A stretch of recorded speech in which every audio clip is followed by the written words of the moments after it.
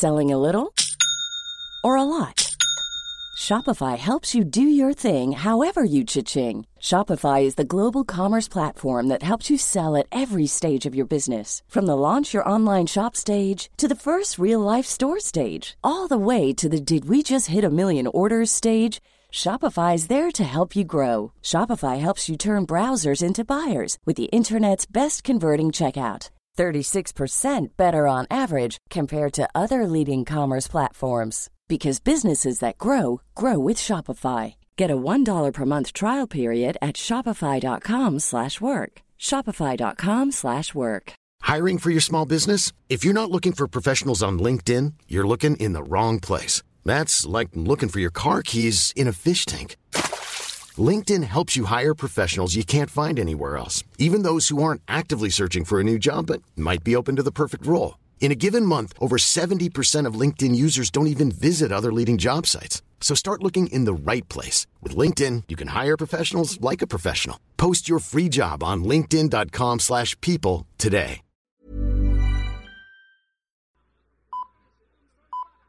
New York, I love you, but you're bringing me down.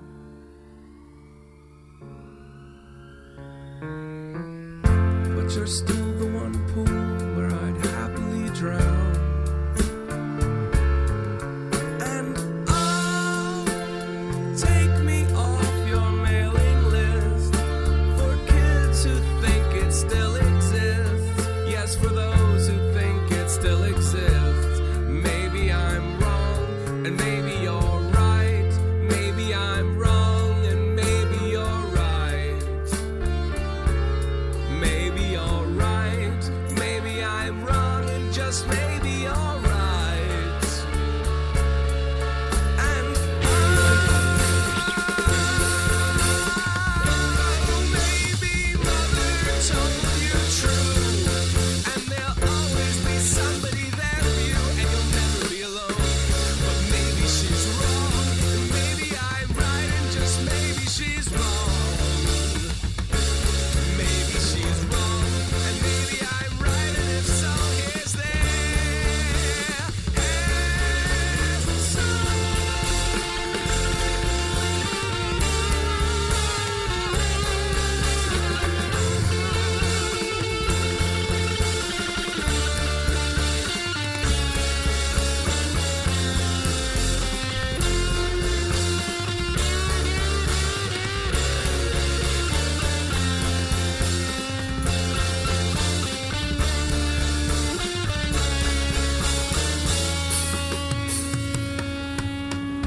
Ladies and gentlemen, they travelled Michael Fassbender style across the Atlantic to be with you today. Please welcome Owen McDevitt, Ken Early, and Ciarán Murphy!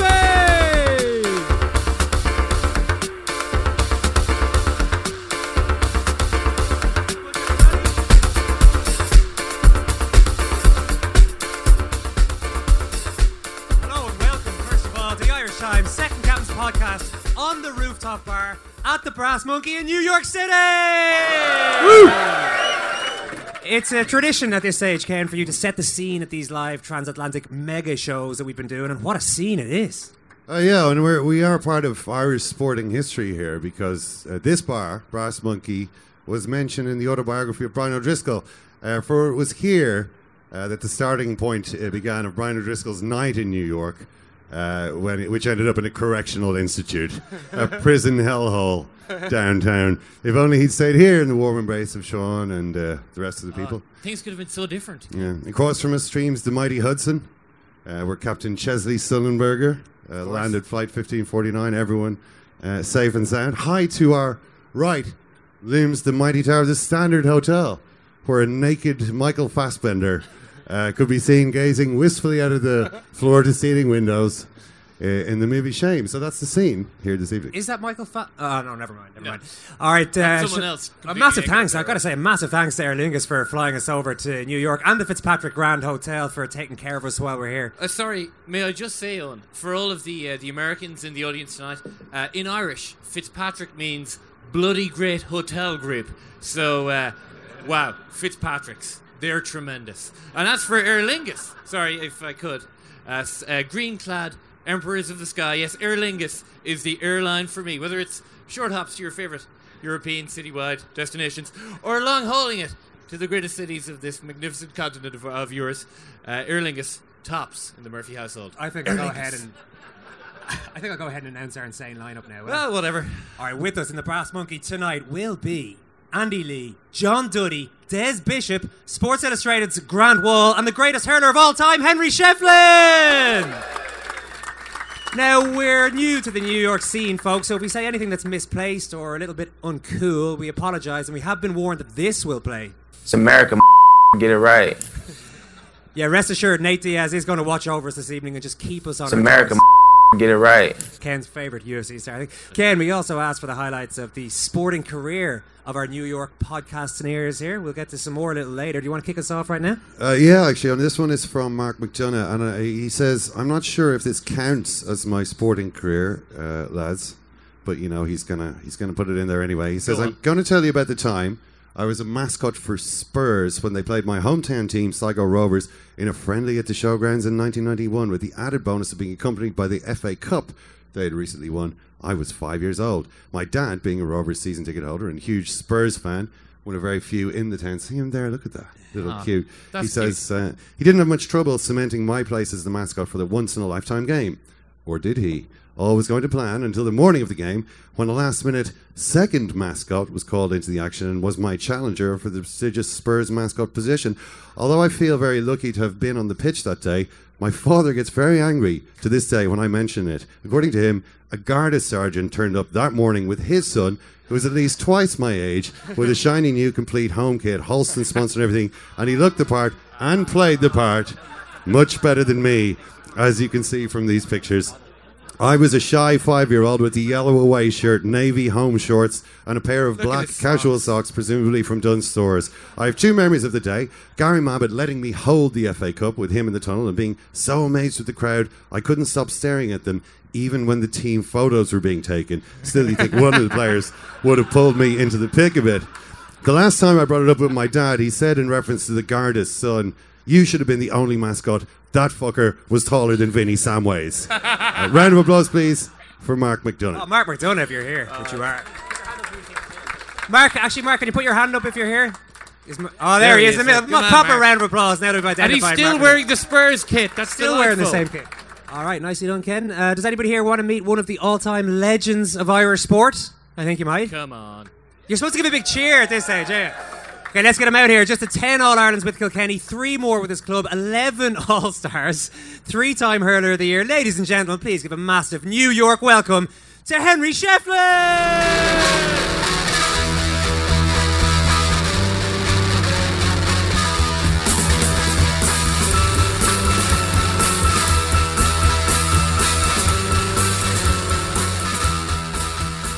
Henry Shefflin here in the Brass Monkey. We should apologise, I think, Murph, first of all, to Henry here on behalf of Ken for his movie advice on the flight over. Brutal. What did he make you watch, Henry? Yeah, he made me watch Breaking Bad. Breaking Point, sorry, the Break Point. Oh, no, it's Point Break. Point Break, sorry. It was so terrible. It was so terrible you forgot the name of the movie. I forgot it very quickly, sorry about that. But it wasn't the first episode, it was the follow-on one. So it was a more recent Point Break, I suppose. Did you see it through? No, I didn't see it through. Listen, you've been in New York quite a lot during your career. A city you like? Tell everyone here how great the city is. Everyone here who lives in New York, how great New York Well, is. look, we're in a rooftop bar, the sun is shining, everyone's sitting in front of us, having a few beers on a Wednesday evening. It's obviously very good for these people. So I know it's brilliant, I suppose. People who play sport play it because they want to get a big buzz and excitement, etc. And I think that's what you get from this city when you come over here from me. So, and it has everything. There's so much to do, and really, really enjoy it over here. What's the Gaelic Games scene like here? Have you played a bit? I played here a couple of times, hurling and football, Gaelic Park. I'm sure some of the audience here probably know it. And I used to come over on weekend visits and play a game. It's tough over here. The hurling is very tough, but I think it's something that, again, like home, I suppose the GA is very much community-based, and I think that's what Gaelic Park brings.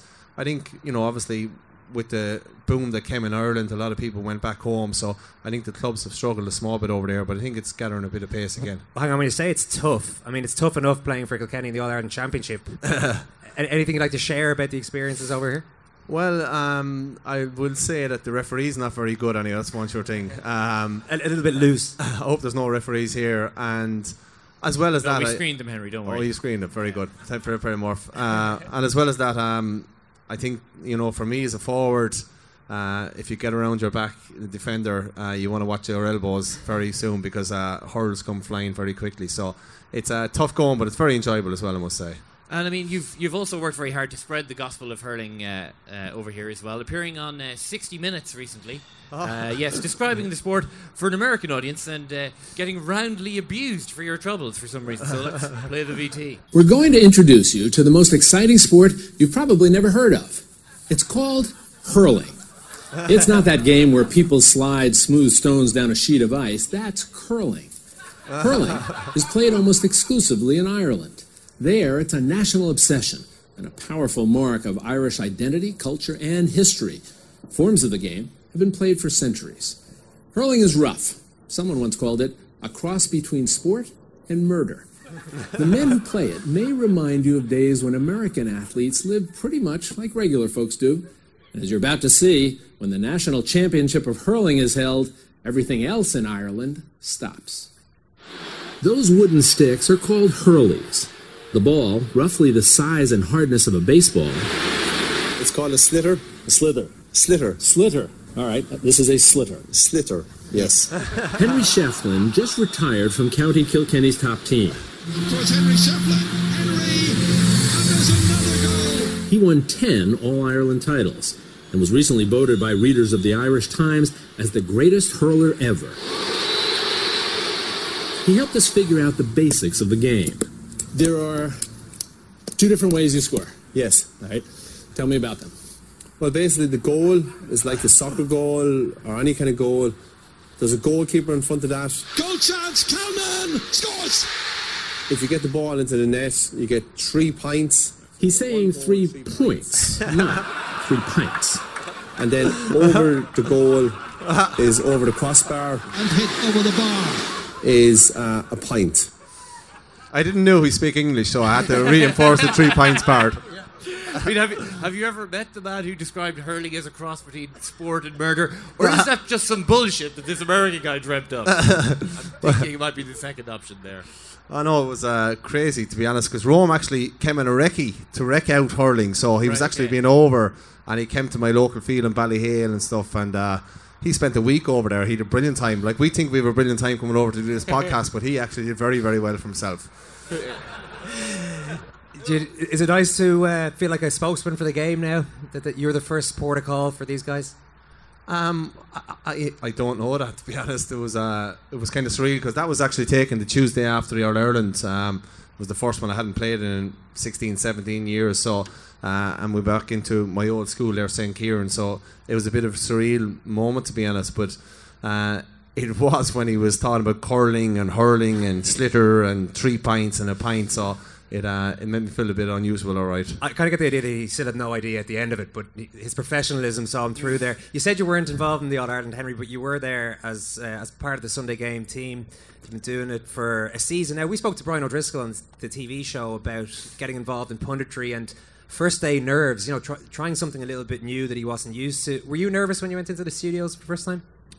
The first time, yeah, it takes a bit of getting used to, with the cameras and people going around, etc. So, but I was fairly comfortable because I said to myself when I went in, and I got a good advice, and it's probably like yourselves, I'm sure, is that you just be yourself out in the hurling field or a sporting place, wherever it may be, you be yourself. And that was kind of what I decided to do. I was going to be myself, not to be someone else or say something that other people might want you to be. So I was fairly comfortable with it, and I suppose over the years of dealing with media, you kind of get a little bit comfortable in that sense. Do you put pressure on yourself to be really good at it? And I ask that because it's different from a professional sports person. You've got your own career and you've got a successful career outside of sport. Is this something you see as just something that can be a little bit of fun, or are you really putting the squeeze on yourself to be very good?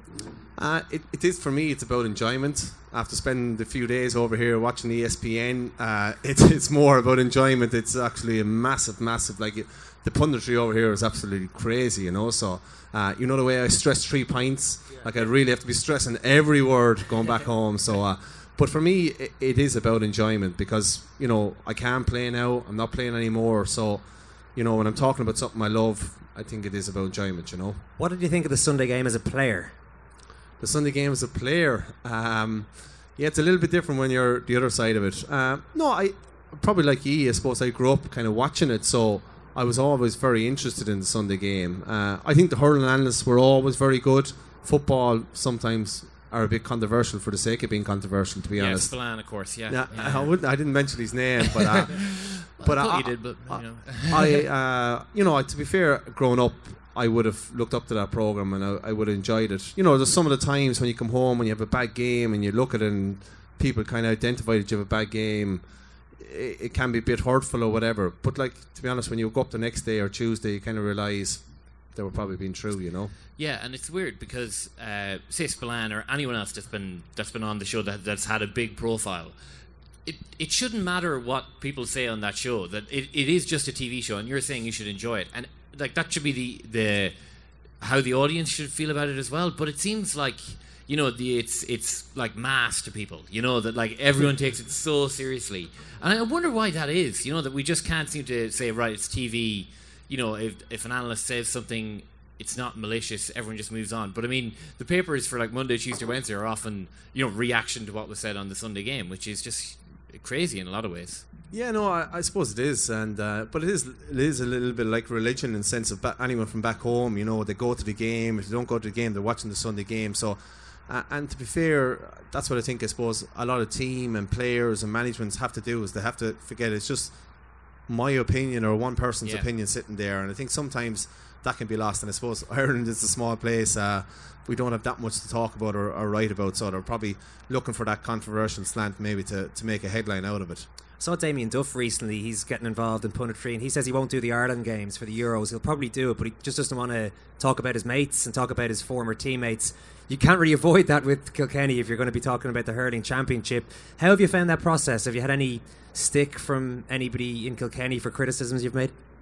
I haven't had stick, but there's been one or two comments. Like, to be honest, before the Sunday game, you might have noticed it was always the way that anyone involved with the county were kept off the panel. Last year it changed slightly, so I did a couple of games with Kilkenny involved. And to be honest, your first year there, you have to be very, very careful, because at the end of the day, you know, I'm on the Sunday game, you're there to do a job and you're there to enjoy it, but like, your teammates are there that you've spent maybe 10 years with that are some of your best friends, so you have to be very, very careful. And I think the first year is always the hardest. I would imagine the second year, this year, will be more enjoyable.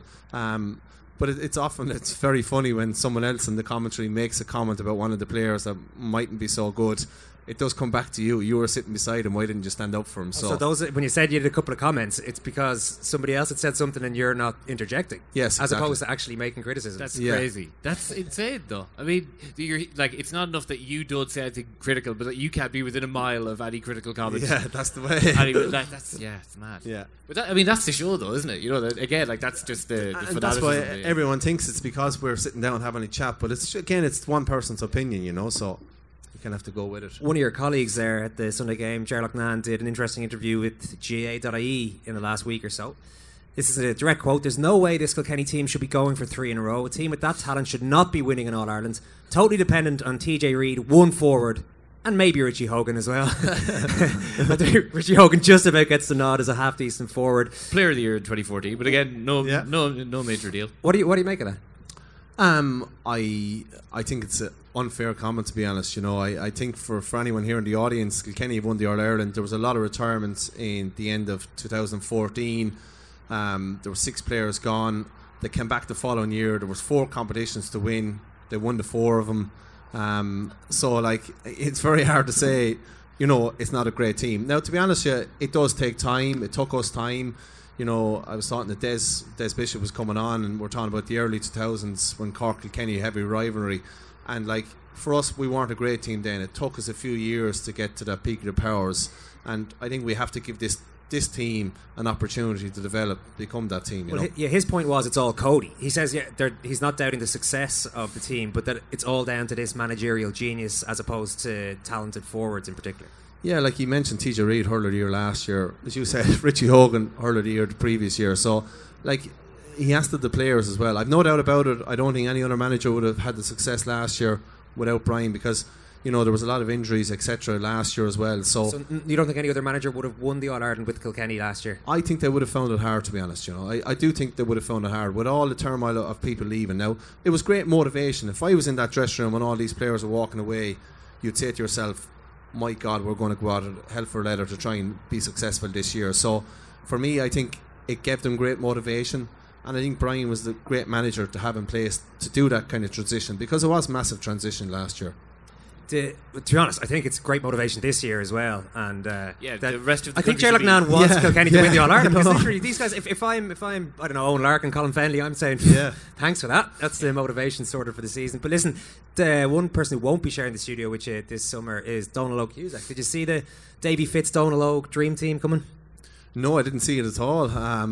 Again, I was Donal O'G. Again, I'd worked with him last year as an analyst, so I didn't see it coming. Was I very surprised when I heard it? I did do a double check, yes, but then I kind of went to myself, that kind of makes sense, because they're both deep thinkers of the game, and they're both, a little bit different in the way they think about it compared to some traditional views on it. So for me, it probably wasn't that different, and it's probably Davey looking for something different to try and add that spark, I think, to get Clare back to the top again. I think it was quite well received, because it showed that Davy Fitz is confident enough in himself that he can take somebody of Donal Oak's strong-mindedness on as part of his panel. But does that generally work in a dressing room, having two such powerful personalities as part of a management team?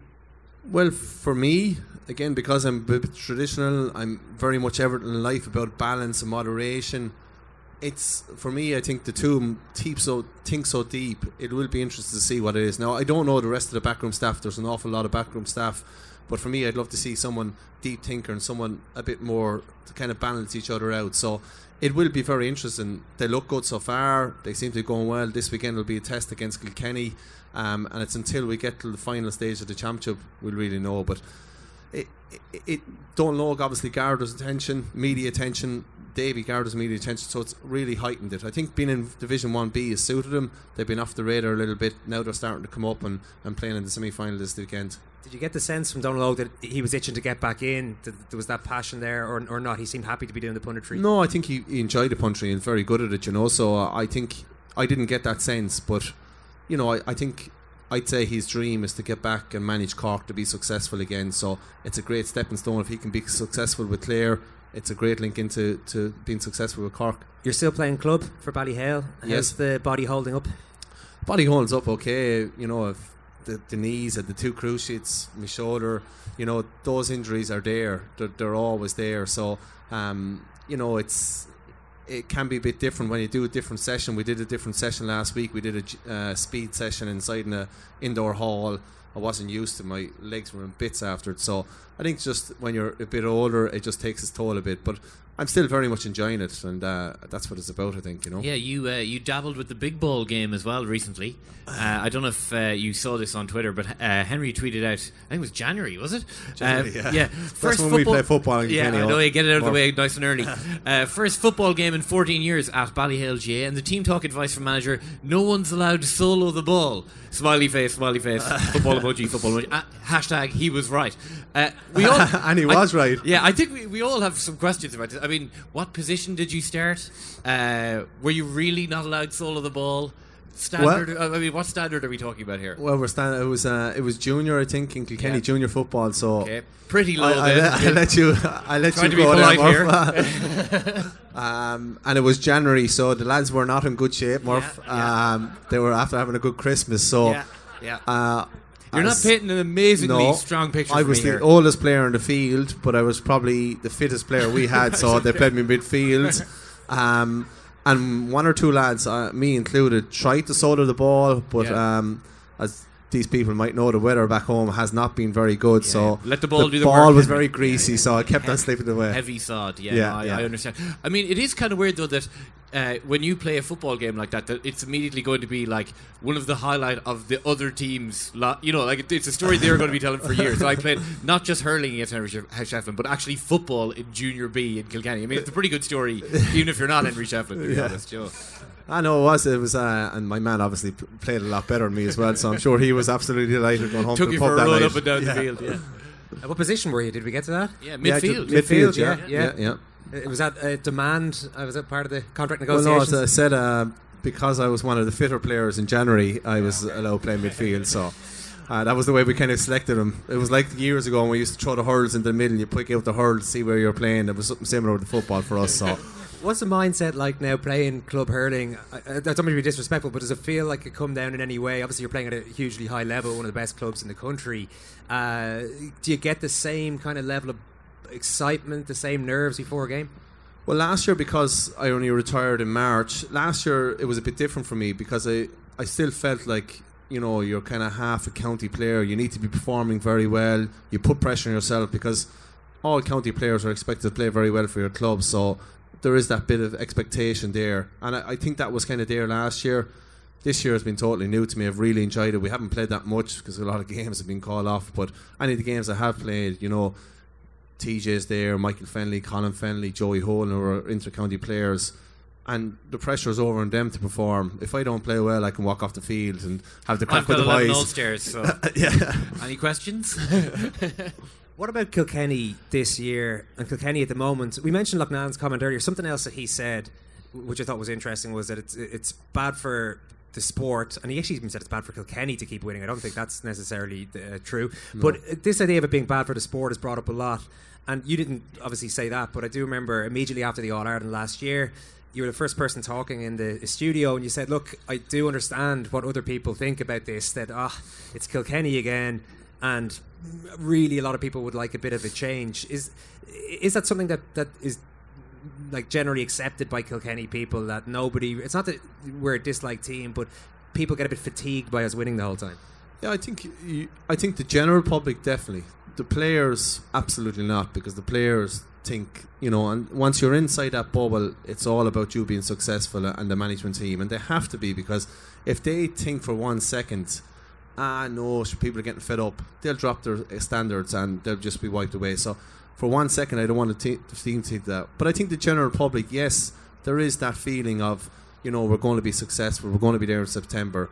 And it's like all sports, and like I grew up 95, 96, 97, where it was Clare and Limerick and Wexford, and it was brilliant, it was so fresh. Look at Leicester City this year in the Premiership, it just adds so much difference. So I think people do understand that, and I think the general public do, but I think the players don't, and as well as that, the Kilkenny supporters want their team to be successful. So I think Gerard's comment might be right in an overall sense, but I think about Kilkenny is incorrect, Are they going to win it again this year? Well, last year, and that's what I was saying, I don't think Gerard understands, is that last year Michael Fennelly was injured during the year, Jackie Tyrrell was injured during the year, Richie Hogan was carrying knocks, Richie Power wasn't playing, obviously he's retired since. So if they can get 3 of those players fit for the year again and get those main players on, and it looks like there's no one out there to beat them at the moment, so for me they are the strongest team there. It will be interesting to see what Clare brings, but other than that I can't see there at the moment. Alright, well listen, it's been absolutely great having you over here, Henry. I have to say we're delighted you could make the trip, and I think we'll get a huge round of applause for Ballyhouse Shamrocks junior footballer Henry Shefflin. Thank you. Thanks, Henry. Stop it! It's one of those things. Stop it! How many players can do this? Duffman can never die. 34 years old.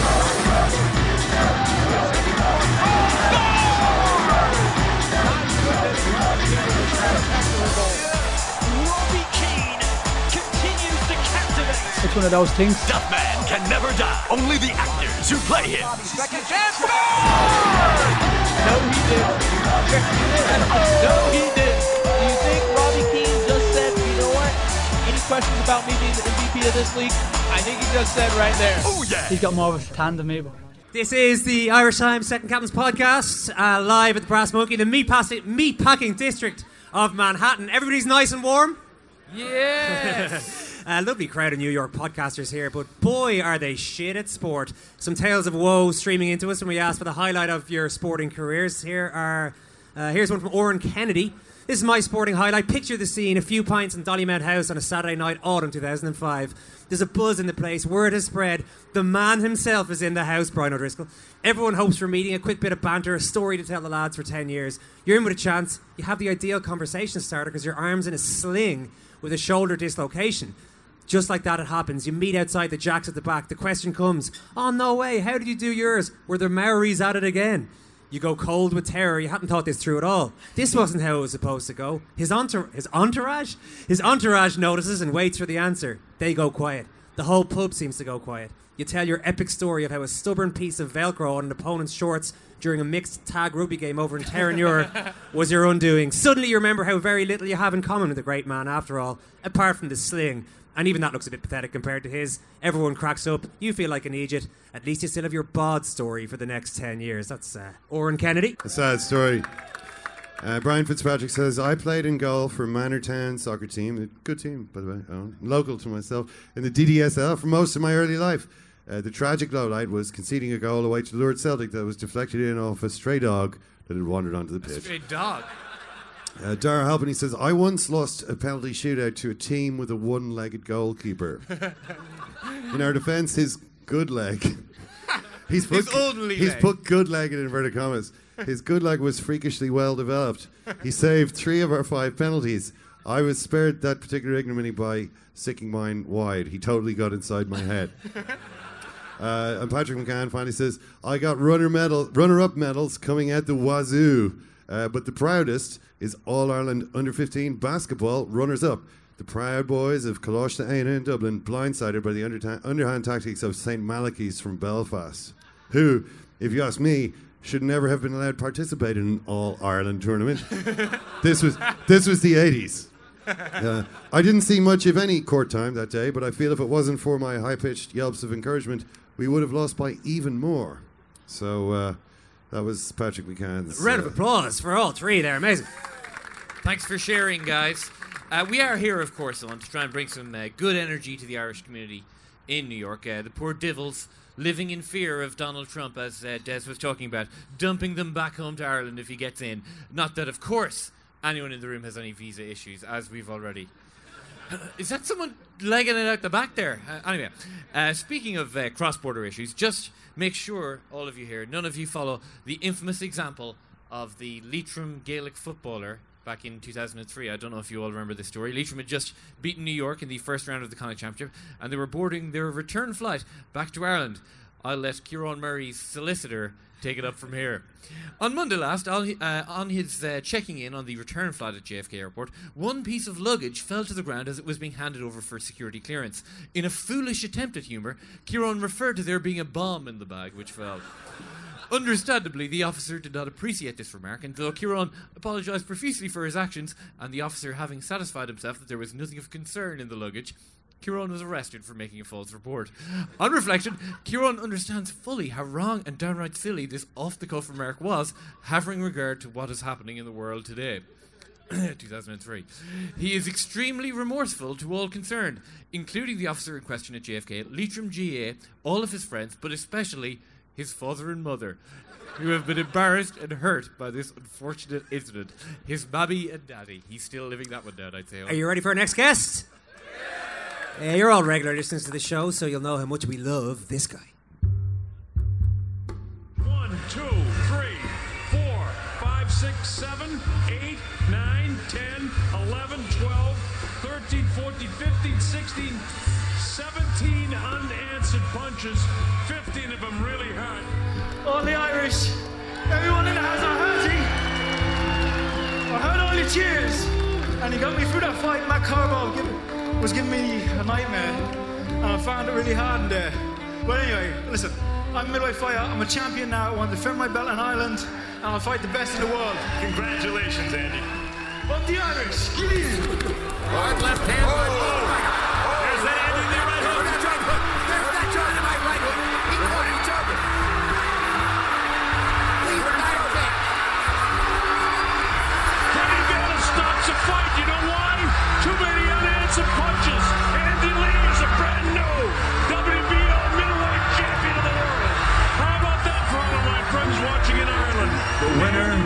by TKO victory. And now, the WBO middleweight champion of the world, Irish Andy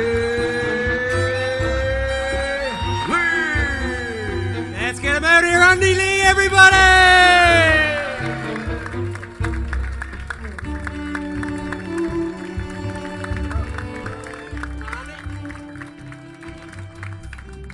I want to take you back a little further than that, Andy, to start, and to the John Jackson knockout that we saw a little bit earlier on, because that was not too far from here, Madison Square Garden, 2 years ago.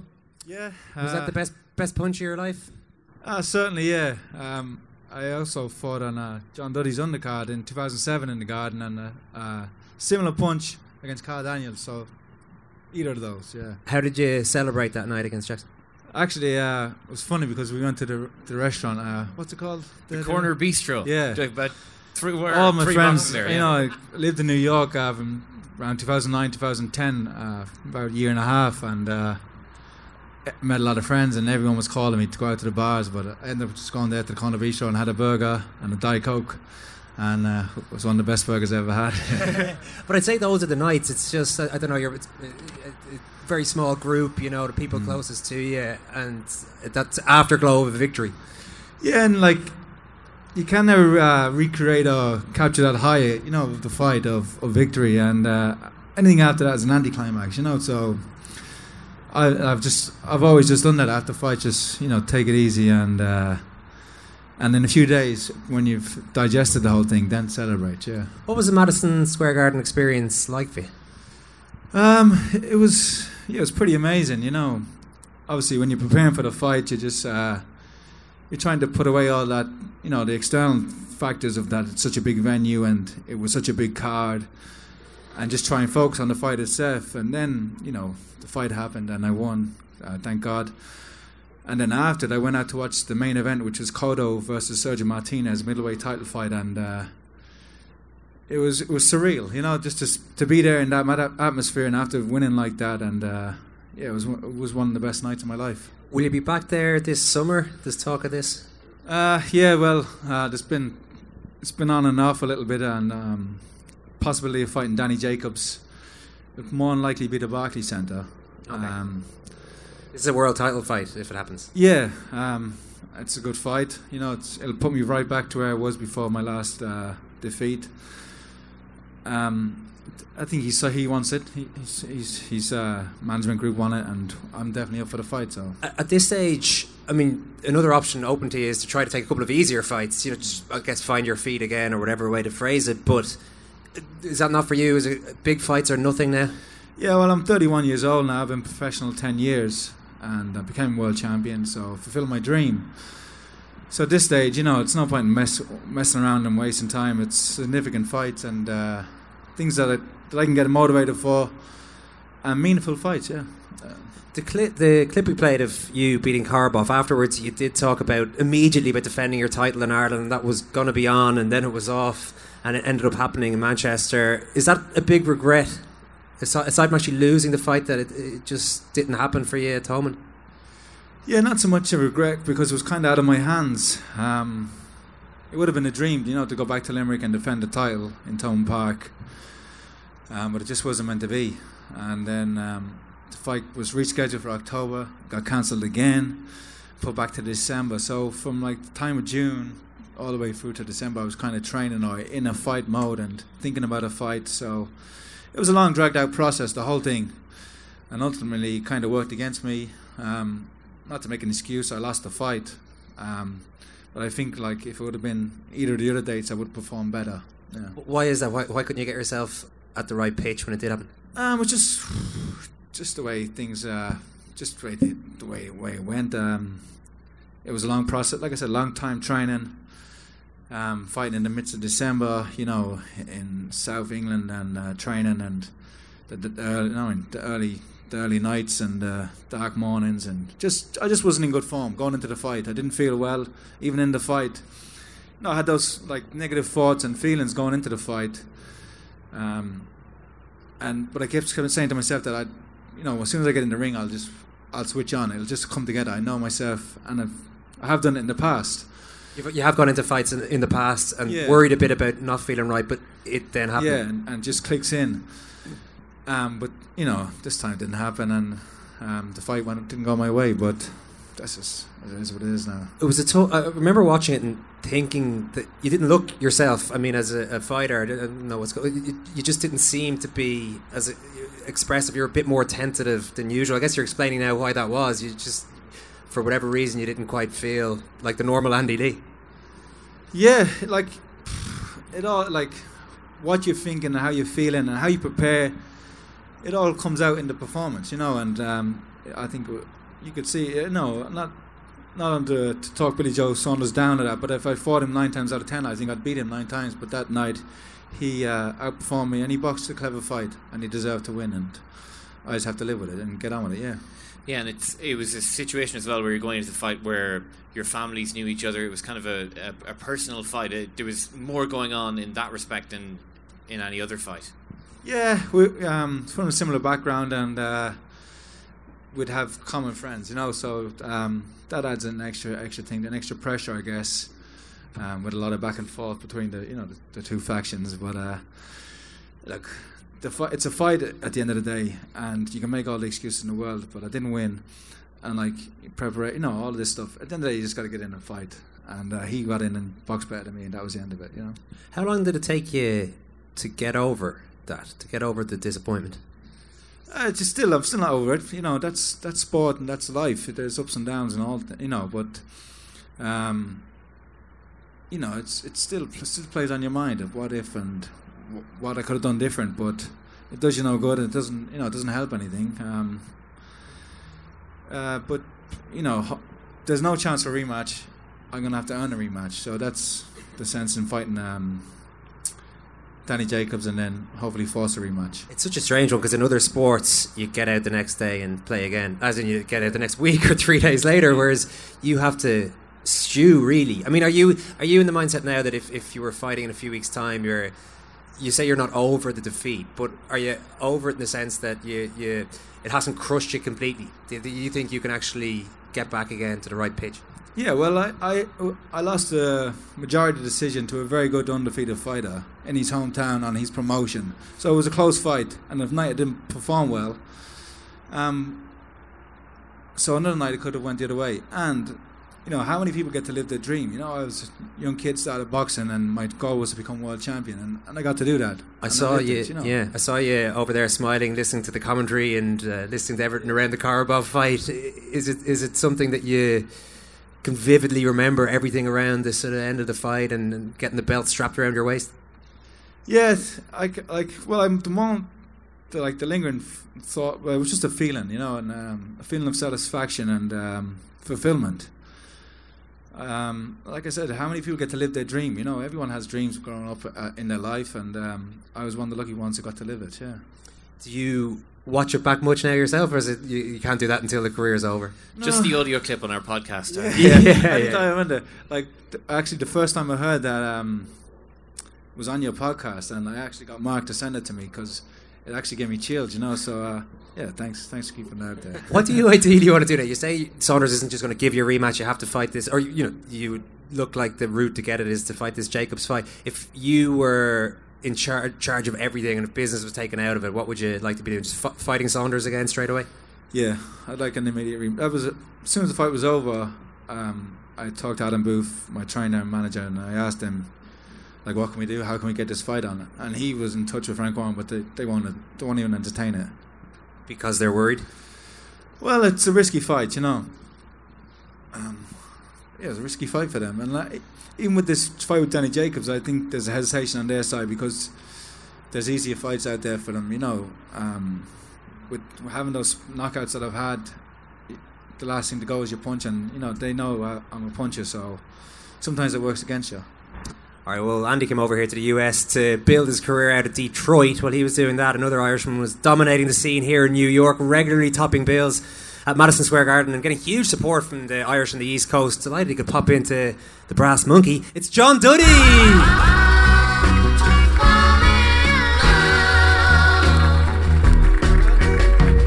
John. How's it going, lads? It's going very well. How are you? Not too bad. How you doing, folks? He's warm enough. Where's them hot whiskies? I think it's worth reminding us of the type of heart that John Duddy brought to the ring. We've seen some handy clips. These are the closing stages of a 2006 fight against Yuri Boy Campos at Madison Square Garden. I would say it's fair to describe this as a toe-to-toe brawl.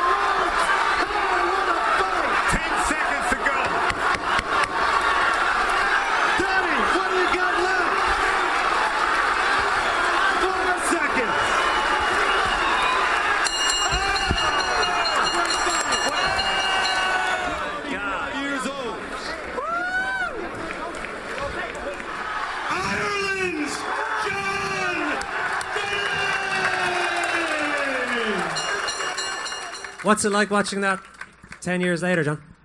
All I keep thinking is move your fucking head. I mean, you did win it by unanimous decision. Were there any thoughts of going running in that last round rather than standing there trading? No, I had a great defense. My face. Did you fight like that? Because, honestly, and I know you tweaked your style over the years, but when you were fighting like that, was it because it was popular with the crowd? Was it because it was just how you're built? Or did you think that was your best chance of being successful? Well, when I was an amateur, I was more of a counter-puncher and a dancer. And we sparred together, we trained together back in Ireland in the Ireland team days. And I always thought that when they turned pro, I was like, my style as an amateur didn't get me to the Olympics or the World Championships. So I need to learn to do something else. You know, so when I came over, and I remember my trainer that I work with, Harry Kite, he says, so kid, can you throw a jab? I says, I don't know. He says, you've been an amateur for 12 years, you've over 130-something amateur fights, and you're telling me you don't know how to throw a jab? I says, I don't know if I can throw your jab.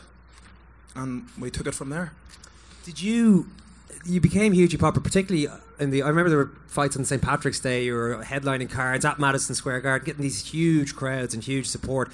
Maybe partly because of the fighting style, but what else would you put it down to? Did you consciously go looking for the support of the Irish people on the East Coast? I think I was very lucky. It was at a time where there wasn't much around, and I met a lot of really good people that are still friends with me to this day, and I've been to different events, like social circles of Irish businesses, and even back then I didn't sort of realise what I was doing, and I would have travelled up to the Bronx, up to the McLean Avenue and Katona and down to Brooklyn, Bay Ridge. I used to go all over, just at where the Irish areas was. And no, who are you? What are you doing here? Well, my name's John, and I'm a boxer. And so literally just like old-fashioned shaking hands, saying hello to people. Just going around and meeting people, and usually looking for company as well. You know what I mean? Like when you come here and you're on your own, it was basically just me and Grania, and it was amazing how quickly all of a sudden you had your adopted family. And I was lucky because it wasn't just the Irish, it was the Irish Americans, and then I trained in Gleason's, and Gleason's is a melting pot of every nationality. And once sort of I remember the first year I was there, it was St. Patrick's Day, and the guy goes, "Hey kid, you're Irish, what are you doing training on St. Patrick's Day?" And I says, "Well, I'm not here on vacation, I'm here to work." And all of a sudden I was like, oh, Duddy's here to actually, because you always get people that come on and leave and disappear.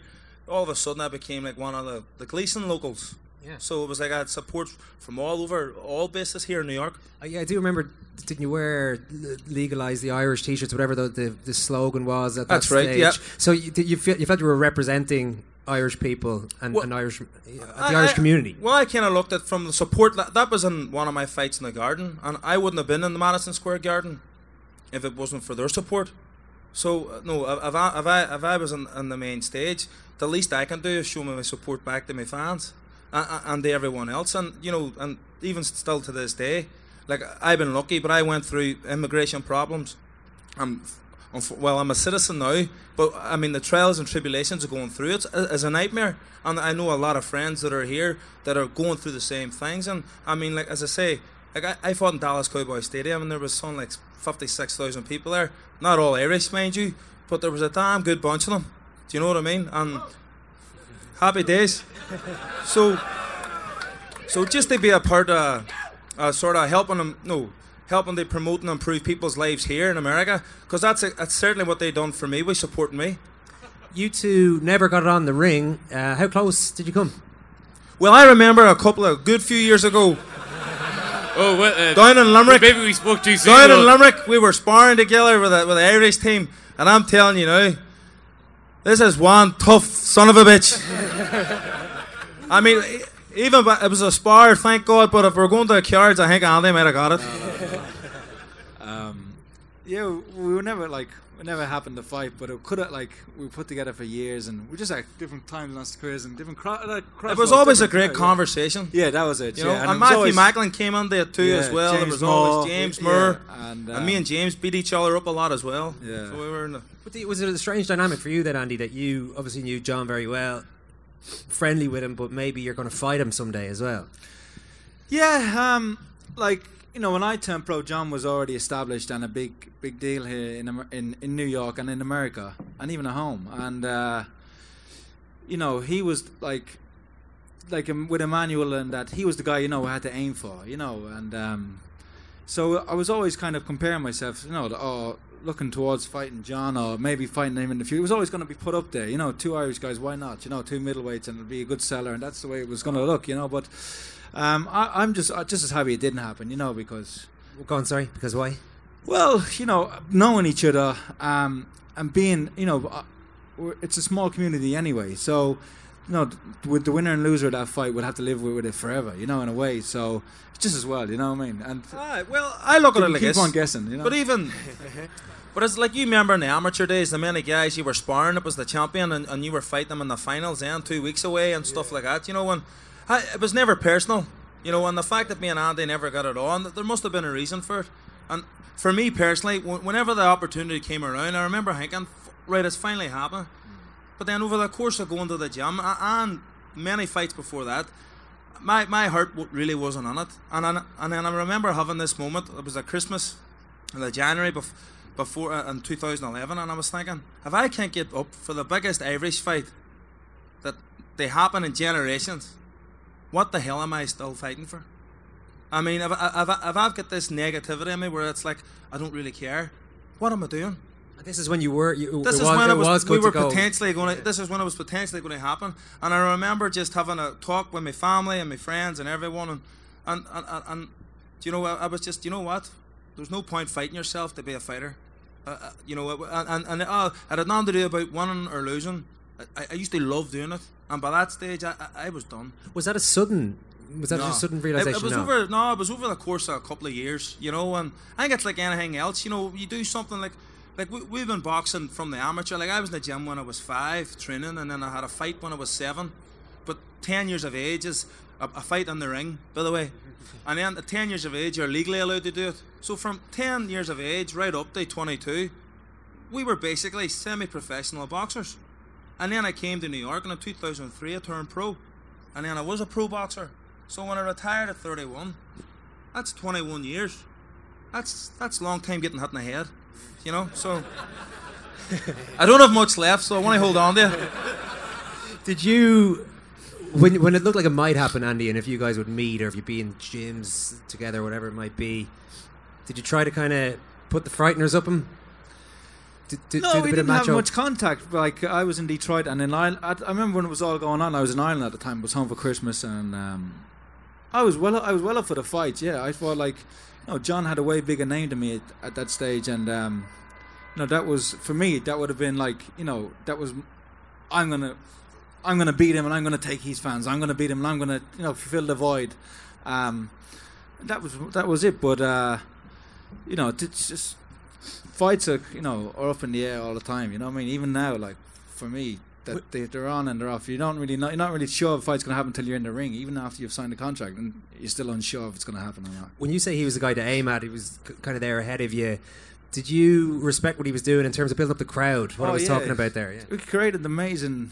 It was a movement, in New York. It was phenomenal. Like people were catching flights from home just to come over for the weekend to watch John fight, and I don't think it was ever seen before. Be seen again. What he created here in New York. Was it an emotional time in and around those fights, creating that kind of support for yourself? Getting hit in the head? Yes. And getting hit in the head. Very emotional. But did you going in on St. Patrick's Day to Madison Square Garden with thousands of Irish fans and all the rest of it? It's got to be, well, maybe in boxing it's not a bad sport to be able to harness all that kind of thing. It's got to be hard to keep your focus and actually be a professional. I sort of kind of put it in my mind like this. I fought in the Garden the first time in the big arena. It was on there. Paulie Malignaggi was fighting Miguel Cotto. And like when I grew up, Madison Square Garden was Ali, Robinson, Frazier, all the greats fought there. And I fought a guy, Patrick Thompson. And I just remember thinking, between here and that ring, everything's there just to distract me. I'll go on and I'll do my job. And I remember after the fight, it was one of my first fights. I went the distance. The referee came over and lifted my hand. And I remember looking up, and it was in Madison Square Garden. And that's when it hit me. I was like, wow, I'm fucking here. You both shared a opponent. You both fought Chavez Jr. at different times. The druggie. Let him say it. We'll be hacking that bit out of the podcast. How was that experience for you, first of all, Andy? That was in El Paso, Texas. I don't know how it was for you. I don't know how it was for you, John. But you're brought in there, and they more or less let you know you're the opponent. They do it they're blatant in the fact that they're cheating you. They let you know they're cheating you, and then they kind of want you to know they're cheating you because it kind of demoralizes you. That's what they try to do. They do everything they can to demoralize you before the fight. And small ring, big soft canvas, big flush, canvas. You can barely move in it, and everything's in his favor. And in Texas, he can do what he wants with the commission. So. I always just remembered, for me, when it first dawned on me, we had to do this Q&A, with all the different interviewers, and it's in English and Spanish, and most of it was in Spanish, so you don't know what they're saying about you, and they're all laughing. But one of the commentators said to me, "So John, if you and Chavez were friends, how would you tell him how to beat you?" And at that point in the interview, I says, "Fuck off, I'm leaving." That's actually an unbelievable question. That's incredible. It's a stupid question. Yeah. I'm like, really? Why doesn't he tell me how to beat him? Take steroids.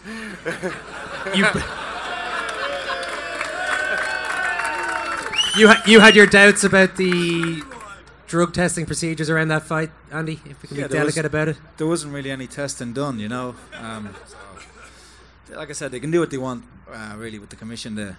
It must be scary, though. In a sport like yours, we're not talking about a sport where there are no consequences for this kind of thing. Well, it's such a big thing now in all sports, drugs and doping and stuff, and in combat sports, boxing and MMA and guessing. If you call it doping, it should be lifetime ban, and it should be a criminal offence, by rights, because you can actually kill a person.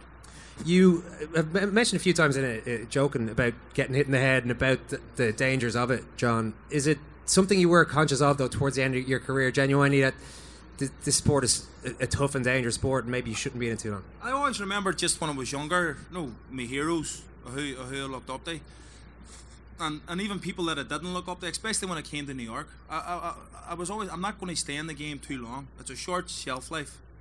And then when I went to Gleason's, you met all these Iran Barkley, Kevin Kelly, Junior Jones, all these legends from the 80s and 90s. And it wasn't maybe that they were broke financially, but they were broke maybe mentally or spiritually. And I'm like, whenever I get to a certain age, I want to be able to hopefully someday raise my kids, And like, if you've seen me fight, like my defense had a lot to be desired. So, whenever I started thinking about it, and I didn't really start thinking about it seriously until I was about 28, 29, 30, and it's like, what am I really looking to do here? You know, I wasn't a classy boxer. I wasn't going to be one of them guys that could be a journey guy and maybe go for just go and work and take even take smaller fights. Any fight I would have been in would have been a bloody war, and I was just tired of the sacrifices that I would have had to do in the gym, because it's not really. I always believed it wasn't the fights where the damage was done. It was in the training camp with your 4 or 5 sparring partners and the day-to-day grind and the rounds, and you being you're surrounded by people, but you're on your own because you're the guy that's paying the bills. You know, so it just became, for me, it was just something that became a business and not what I loved anymore. Andy, you're obviously not allowed even start having thoughts like that just yet, but and thinking too much along those lines. No, I could easily see how with boxing, I don't know what other sports, but how you become disillusioned with it. You know, the business of boxing, and like I said, there's people who are involved in it. Unscrupulous would be the word I'd use to describe them. But I've been very lucky with my career and my experience that, you know, to live and train with Emmanuel Stewart, who was almost like a father to me. You know, I was very fortunate to have that relationship. And now with Adam Booth, who I'm very close with, but more like friends than, you know, that kind of mentor, kind of student relationship. Yeah. So I've been very lucky, very fortunate, and I've always kept, you know, my family close. My brother has been involved in my whole career. So I've been very lucky, you know, with my experience. You've gone into acting in the years since boxing, John? Trying, and how are you getting on? Trying to remember lines. What's the appeal? What's the appeal of acting aside from not getting hit in the head? Of course, does it give you something different in terms of satisfaction or whatever than boxing? I think so. That there's, I know it's completely different, but there is a lot of similarities. You know, the dedication, the repetition, and especially doing a play. There's no sifting it. You know, it's like, and if you forget, you got to keep going. Like in the ring, you practice doing this combination over and over, but if it's not happening, you got to find another way to get through. And being on stage is like that. Only it's not so much physical as it is mental. So I'm trying to sort of push myself to use another muscle that I should have been using a lot more, maybe even when I was fighting, you know. But no, don't get me wrong. Like I would love to be doing movies and stuff like that. But I didn't fight Madison Square Garden in my 15th fight. You know, I was fighting in an equestrian centre up in Orange County one time. I was fighting in little small arenas, places back in the National Stadium and stuff like that. You know, you have to build your way up, and it's the same in any business or walk of life. You got to start from the bottom. You got to graft, and you got to earn your stripes, so to speak. And earning your stripes on a stage, hopefully, I always thought added to you rather than taken away from you. Are you not involved in a movie about Roberto Duran? Oh yeah, I'm only joking. I am. I was fortunate enough they trained Robert De Niro for about 6 weeks before he went to film Grudge Match, and this was before he was even doing the shoot or anything like that. But I got kind of friendly with him and the stunt coordinators and stuff like that, and they happened to be involved in the Hands of Stone. And in my first meeting with De Niro, he brought up about the story of Ray Arcel, and I was like, oh, that's the guy I trained Duran, and I ran off. And he's like, you know a lot I was 31 at the time. He's like, you know a lot about boxing. I said, well, when I was in high school, I wasn't paying attention. I was reading fight books and stuff like that. So it ended up, the producers of that Hands of Stone came, and as I say, I got friendly with stunt guys, and they mentioned my name, and they already had somebody. So that was like February, March. September of the same year, 2013, I get a phone call from none other than Bobby. I was like, oh, he's Bobby. I was like, I was going, Bobby? He goes, yeah, Bobby De Niro. Hello, Mr. De Niro. You know, and the guy that was playing Buchanan pulled out. He got a starring role in another movie, and he was wondering what was I doing around Christmas or December. I says, well, Christmas and Morgan. Well, do you think you could come to LA in November for a few weeks and then go to Panama for 3.5 weeks? And as I pulled the car over, because I nearly crashed on Queens Boulevard, I pulled the car over and I let me think about that. And my wife was talking to me. She was sitting beside me, like, and I'm like, yes, I can come. And the rest is history. And we finished shooting that back in 2013, and it's now finally going to be released now in August 26th of this year. And believe me, guys, I'm only in it probably 3 minutes. Do you know what I mean? But the whole experience of going there and being on a set with Robert De Niro, I was like going to the gym with Muhammad Ali. Do you know what I mean? Yeah. So I would like to do that all the time if I could, but until then, I will keep avoiding getting punched in the head and work my ass off. Easy guy to work with, Robert De Niro? He is. Yeah. It was very just. It was just when you watch somebody that's good at something. No, when you watch a good football game, hurling game, soccer game, when you see someone that's got talent, and the way that it just oozes out of them, and he was so. It was just, and he was such a nice and quiet and humble guy. But I mean, like, one day we were 12-hour shoot, and it's a press conference, and hopefully it makes the scene because I have a few lines on it. You hear?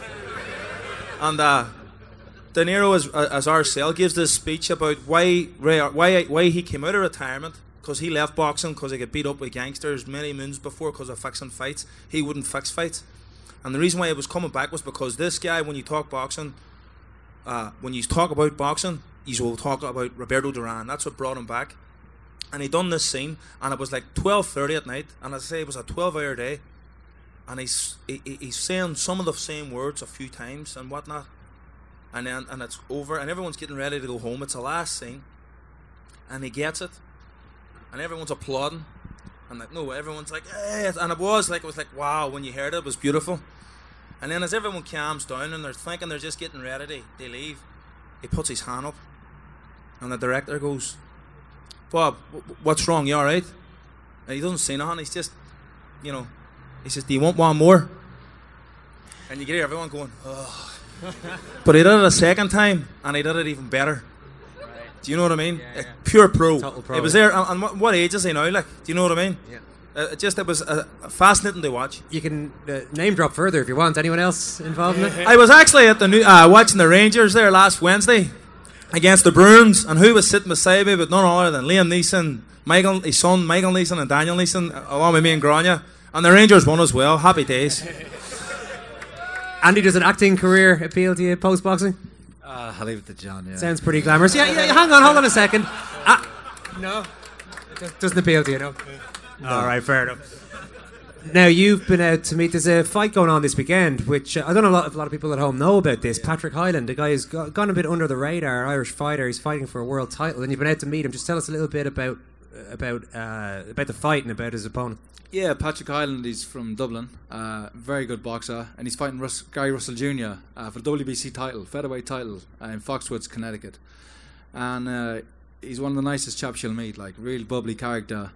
And he's in a tough fight, but if he's got a chance that he could win it, and if he wins it, he'll be the first Irishman to win a featherweight title for like 30 years since McGuigan, and the first one to win the WBC title since McCulloch. So it's a big ask, but he's got a chance. He's a live dog. I'm right in saying it seems to have escaped the attention of a lot of people. I don't know why that might be. If that's the case, is he just a bit understated, or? Yeah, no, he's a good fighter. Just it's like anything. Some people catch the imagination.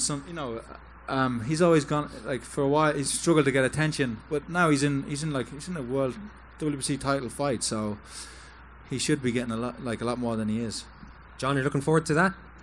Oh yeah, I think it's great to see an Irishman up there, flying the flag. As I say, I know I walked away from it, but like Patrick and myself and Andy, like we were on the Irish team together too, fucking many moons ago, and they see one of our own up there doing it, like it gives you nothing but inspiration. Do you know what I mean? And for me, I love being a fan now, and as Andy says, it's a hard one, but then a world title's never easy. But he's got a chance, and I'm going to be right behind him 100%. Yeah, that's on in Foxwoods in Connecticut. If anyone's in that neck of the woods, it's on Showtime, I think, on TV as well. So worth supporting Patrick Hyland there, and Andy interviewed him for the podcast, which we'll put out this week.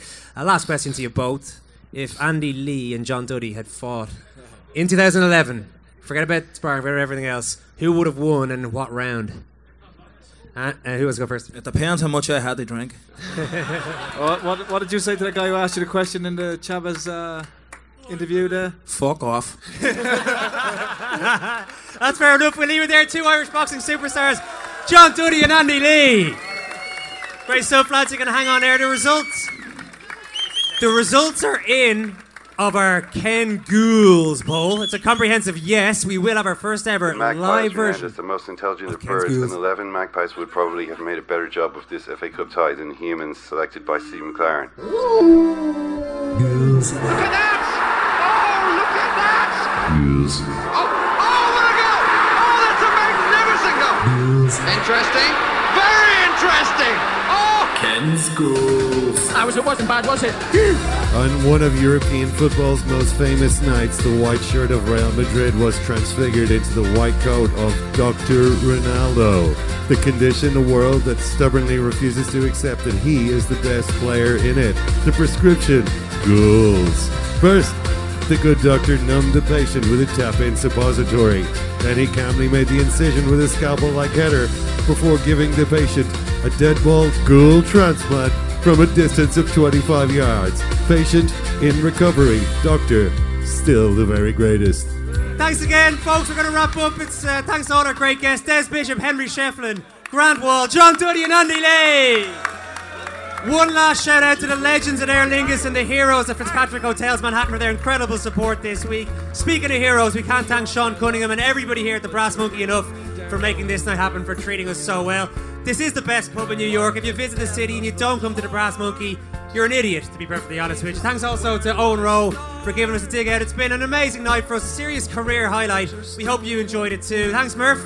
Thanks, Owen. Thanks, Ken. Thanks, Ken. Nobody's listening to me Thank anymore, you, I don't Owen. think. Thank you. Thanks Sure. most of all to the New York podcasters for such an amazing warm welcome. I think it's time. I think we'll do it again sometime. Let's get the beers in, folks. Thanks so much.